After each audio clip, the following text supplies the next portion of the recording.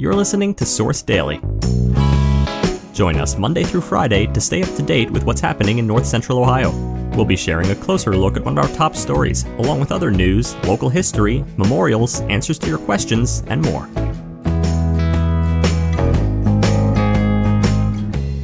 Today, we explore how Mansfield City Schools' financial outlook is brightening thanks to recent changes in the state budget. Before we continue, we'd like to thank our friends and sponsors at RFME Insurance. RFME is committed to protecting you and your family through some of life's most precious and difficult moments.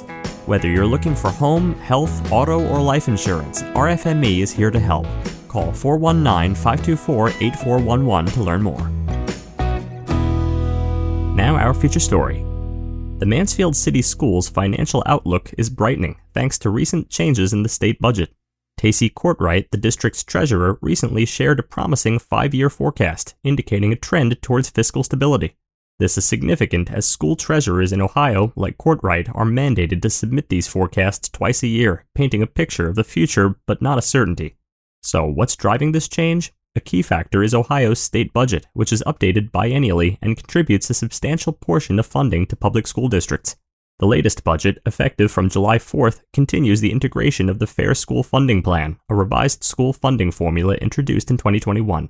For Mansfield City Schools, this translated into an additional $2 million this fiscal year. However, challenges remain. The district is still grappling with deficit spending, although the gap is narrowing. Courtwright projected a deficit of about $3.8 million for the 2024 fiscal year, but noted it could be nearly $1.7 million less. She's also been proactive in managing finances, like seeking state permission to use COVID-19 relief funds for certain personnel expenses, freeing up resources for other needs. This careful financial stewardship is part of a broader strategy.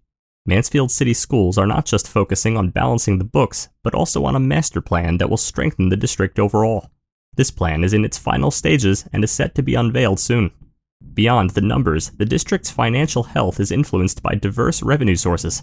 In fiscal year 2024, state funds will account for nearly 64% of the district's general fund revenues, with real estate and public utility taxes also contributing significantly. This revenue supports a budget where employment costs are the largest expenditure, yet they remain below the state average. Another key area of focus for the district is educational improvement, particularly in literacy. Chief Academic Officer Stephen Rizzo outlined efforts to enhance literacy education, including the adoption of new instructional materials and training for teachers. Despite facing challenges like a high percentage of kindergartners not being on track in literacy skills, the district has seen improvements in student performance in recent state tests. Next, some Ohio history. Did you know that acclaimed actor Woody Harrelson was raised in Ohio? Harrelson rose to fame in 200 episodes of NBC's Cheers before being recognized for his range and versatility. Harrelson has been nominated for 3 Academy Awards, 4 Golden Globes, 10 Emmy Awards, and much more over a career that has spanned more than 100 acting credits over 45 years. He most recently appeared in Bobby Farrelly's movie Champions and in White House Plumbers, a miniseries about the Watergate break-in that toppled the Nixon administration. Finally, we'd like to take a moment to remember the life of Sue Hawksworth. Sue was born in Mansfield in 1951 and graduated from Ontario High School in 1969. She worked in accounting at the Rehab Center for many years and then as the office manager with her son at Prosser's Automotive. She truly enjoyed spending every day with him, watching him live his dream. Sue loved gardening, decorating for the holidays, watching Eric's koi fish, and raising all of her dogs and cats. But her true joy came from all the time spent with her family, especially her grandkids and great-grandkids. She was preceded in death by her husband, Sonny. She is survived by her son, grandchildren, great-grandkids, stepson, and step-grandchildren. Thank you for taking a moment to celebrate and remember Sue's life. You can submit an obituary for free on Richland Source. To learn more, click the link in our show notes or visit richlandsource.com/obituaries/submit.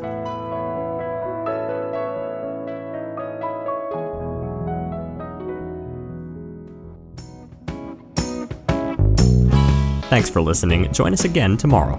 Also, make sure to head over to richlandsource.com and click the Be a Member button to help support independent local journalism that informs and inspires. Every contribution goes to helping us make Richland County a better place and to help keep our journalism free. Also, if you like this podcast and want to hear more, make sure to rate and review us on Apple Podcasts.